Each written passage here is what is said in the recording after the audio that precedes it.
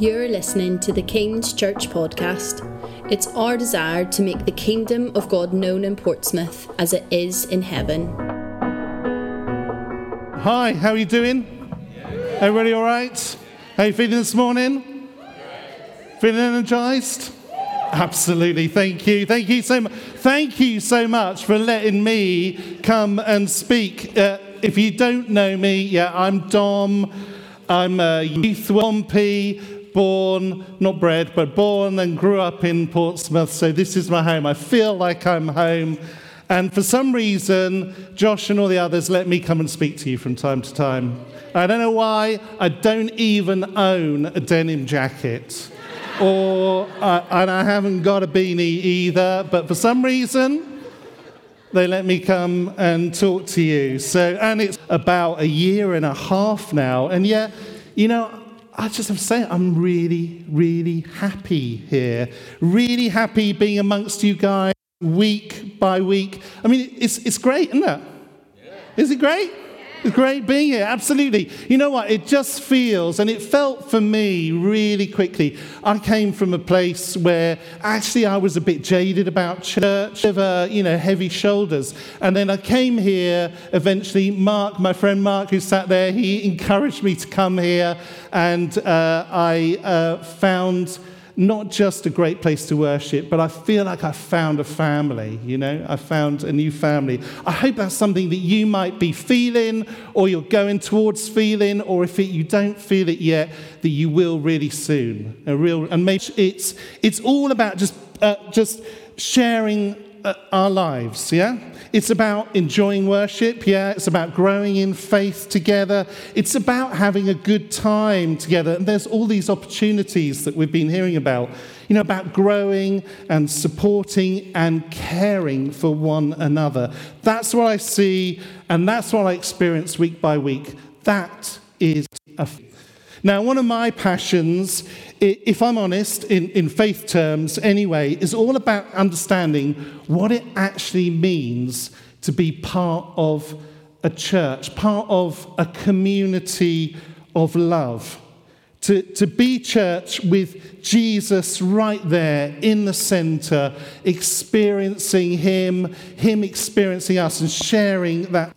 Now, for me, it's about learning to understand together what being part of a church does for your life, how it can fill in loads of those little gaps, how it can answer some of those questions, maybe questions you've been asking yourself your whole life. That's what Alpha is all about. That's what life groups are all about. That's what those, through the highs and the lows of this roller coaster ride that we call life. And we do it together as family. And that's kind of the theme of my story for you guys today, because I'm just here as a storyteller. That's my role for you today. It's about the importance of sticking together. It's about honouring one another. It's about in the process. So are you up for that? Yeah. Cool? Yeah? Are we good? You up for it? Fantastic. So let's start with a reminder of where we are in this preaching series, looking at resilient faith. And I know that you know what this working definition is that we've got for this, don't you? Are you going to tell me? Shall I test you? No, I'm not going to test you. A posture of our heart, our mind, and our soul to remain steadfast in following Jesus whilst living in a culture in opposition to that pursuit. That's what you were going to tell me, wasn't it? I could sense, absolutely. A posture of our heart, our mind, our soul to remain steadfast. Wow. When I read that, I just felt, it's not easy remaining steadfast, despite the fact that so much stuff is just trying to soften that attitude of solid commitment. There's just so many influences just making us question, making us doubt. It's not easy. It's not easy at all. And it would be a fool, somebody who stood up here and said, resilient, where do we start? Where do we draw strength from the challenge? Because I really do think it's a challenge to have resilient faith? Well, I'm first going to suggest that we have been and will continue to seek resilient faith together. That's the first foremost. But I think that is King's Church commitment to you, is that we stand together to do that. You know, we in worship, in our life groups, through Alpha, through relationships and friendships that are formed at the back of the church, the side of the church, in the kids group, wherever it is, you are not alone here. If you ever feel alone, again, in this church, I'm sure of that.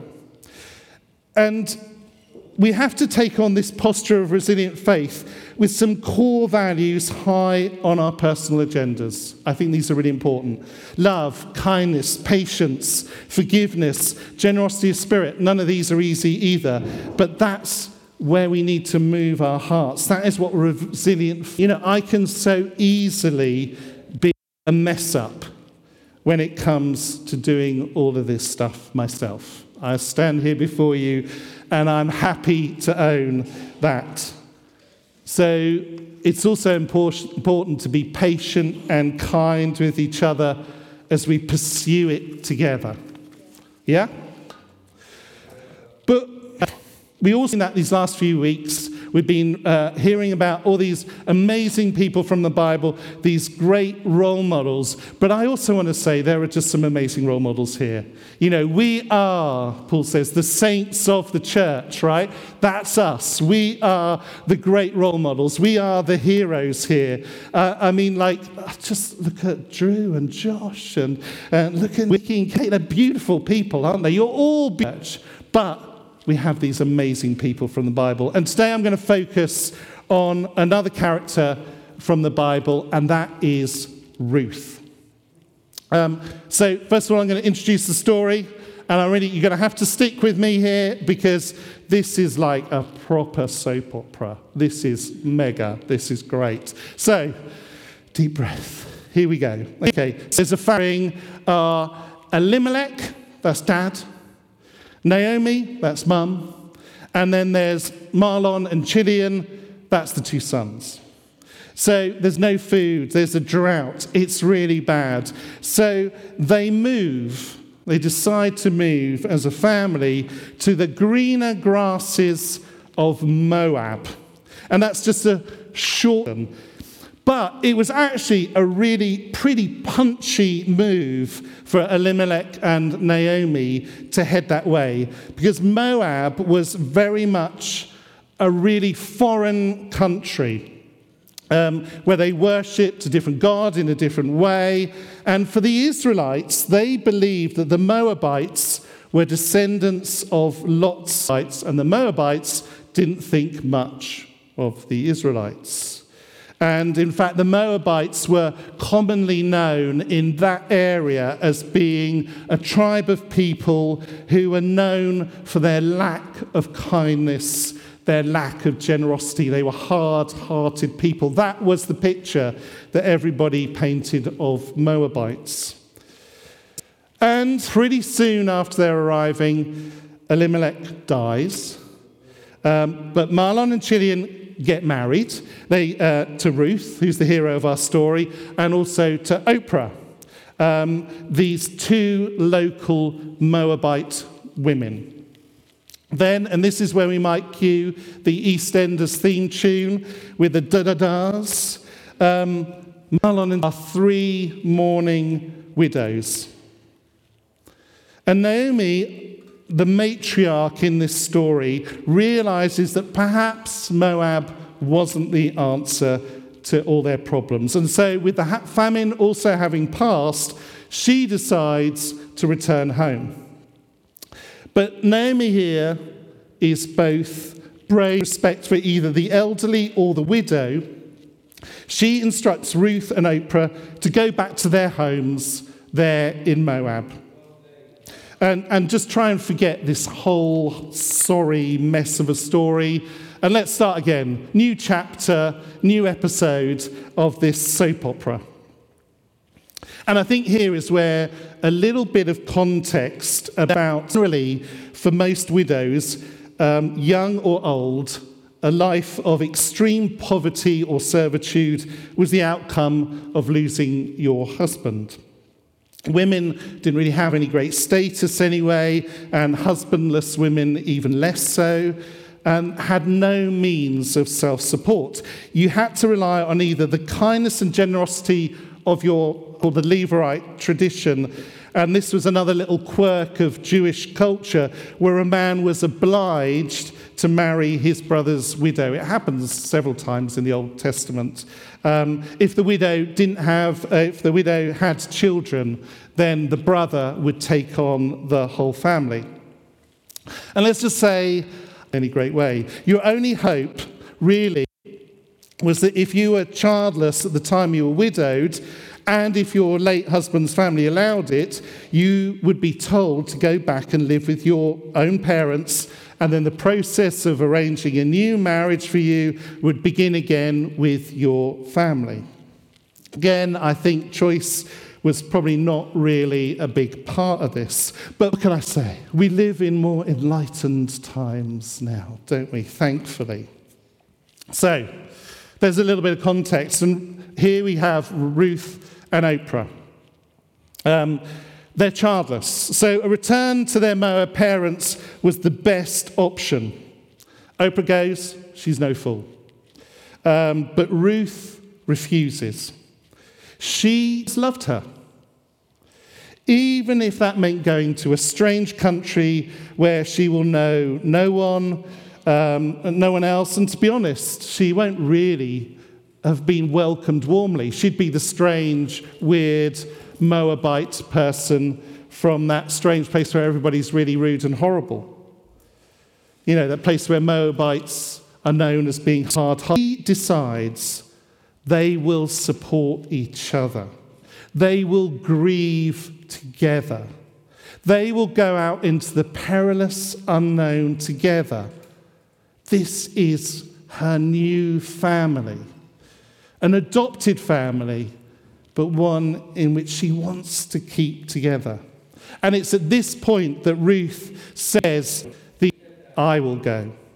And where you lodge, I will lodge.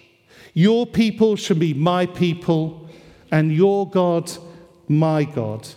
Where you die, I will die, and there I will be buried. Amazing words. So, off they go. Ruth is going to adopt a new community, a new faith, a new life. Sad of heart, missing home, missing her husband, missing her own family and her own support network, but going anyway. And there, when they get back in Bethlehem of all places, Ruth meets, eventually, Boaz, who's a relative of Ruth's deceased father-in-law. And after a lot of let's read it yourself, it's great fun, and Naomi takes the part of matchmaker in the story. But after some dramatic shenanigans, Ruth and Boaz get it together, they get it on. Boaz, you see, he takes on this role of what's called a goel. My Hebrew is non-existent, I'm confessing right now, but it's a who takes on this responsibility to redeem the life of this poor widow and restore her to new hope, new life, new happiness. Oh, we've come to the end of an amazing story. And you know, when I think back and look at that story, and I do encourage you to read it, it's pretty short actually. You can read it in half an hour. Less than that. What Ruth was choosing to do, she realizes, must have gone such a huge way to healing Naomi's grieving heart and her own through that, through their shared experience of being widowed, through their shared experience of being in a foreign country, their shared experience of supporting and caring for a terrible situation. So what? What inspiration for our lives, for us now, today, do we get from all of this? I want to say loyalty, obedience, bravery, and trust. These are clearly laid out here in this story. But for the Hebrew readers of Ruth, there was actually something else in this story as well. The story of Ruth was kind of basically sort of a moral, ethical teaching for Jewish disciples. I think a rabbi would have used this story to illustrate a really important point for those who wanted to go deeper. And I'm sure Jesus and his disciples would have known this story. Of course they would have known this story inside and out. And I bet Jesus would have used it to teach his listeners about this really important Jewish value, which is called chesed. And apologies again for any Hebrew speakers out there, because I'm not sure if that is. Chesed is the Hebrew word for a deep, important concept of loving kindness. Its literal meaning, and I love this, it comes from two words, one which means like or as if, and then another word which means mountain. So it comes from a word ka and shadu, if it were a mountain. That's the literal meaning of chesed, as if it were a mountain. Loving kindness as solid, permanent, powerful, and flipping enormous as Mount Everest.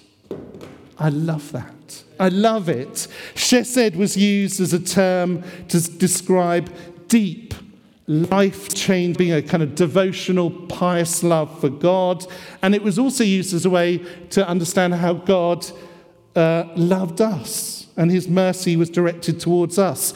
An easy way to think of it is that love that goes that little bit further, that love that takes from you and gives to someone else.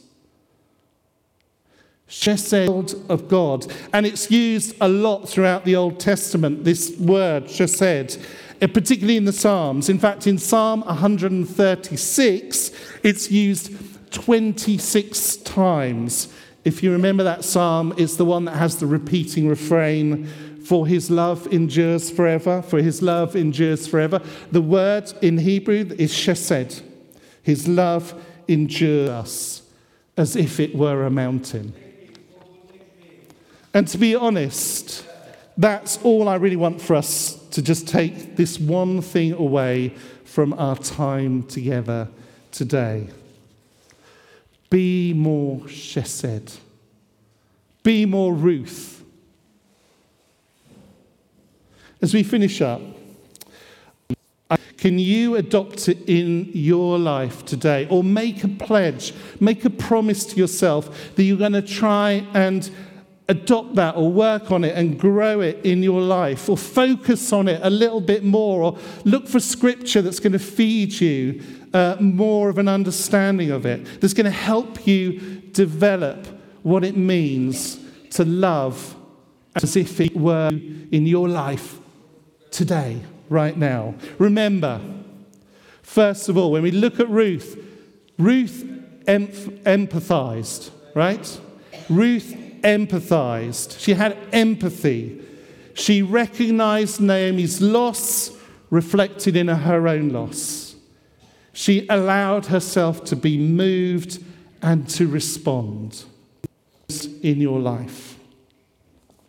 Secondly, Ruth honored God's plan for her. She went with it. She lived in the moment by honoring the past, but not letting her past define her.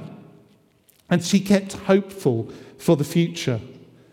Can you find and hold on to some hope for something today?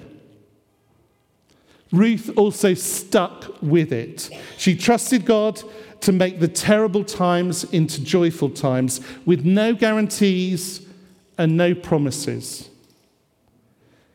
Will you just trust with me some bit of your life to God today? Can you take one bit of your life that you're unsure about that today and just give it to God.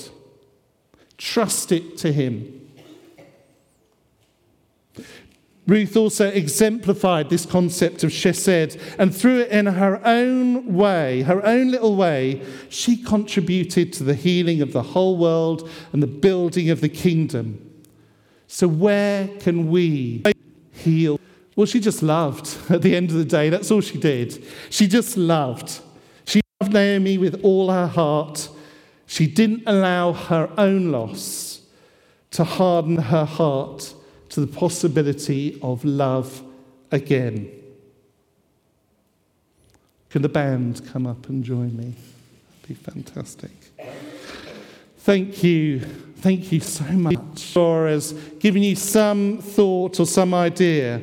You know, this idea of being more chesed, do you think we can do that together? You know, remember what I said at the beginning. You're never on your own in this church, so don't worry. We with all the passion in our hearts, we want. Can we empathize with each other's experience in life, in faith, no matter how different or how challenging that might be? Can we go with it and give our trust to God? Give our trust up to God's plan for us.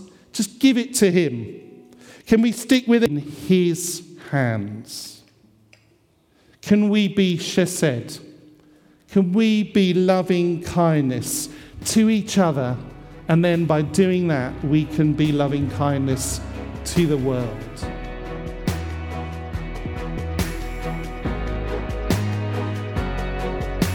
If there's anything from the teaching that challenged you, please know that we're praying for you and would love to support you. If you need any help or support, please email pastoral@thekings.church. God bless you. See you soon.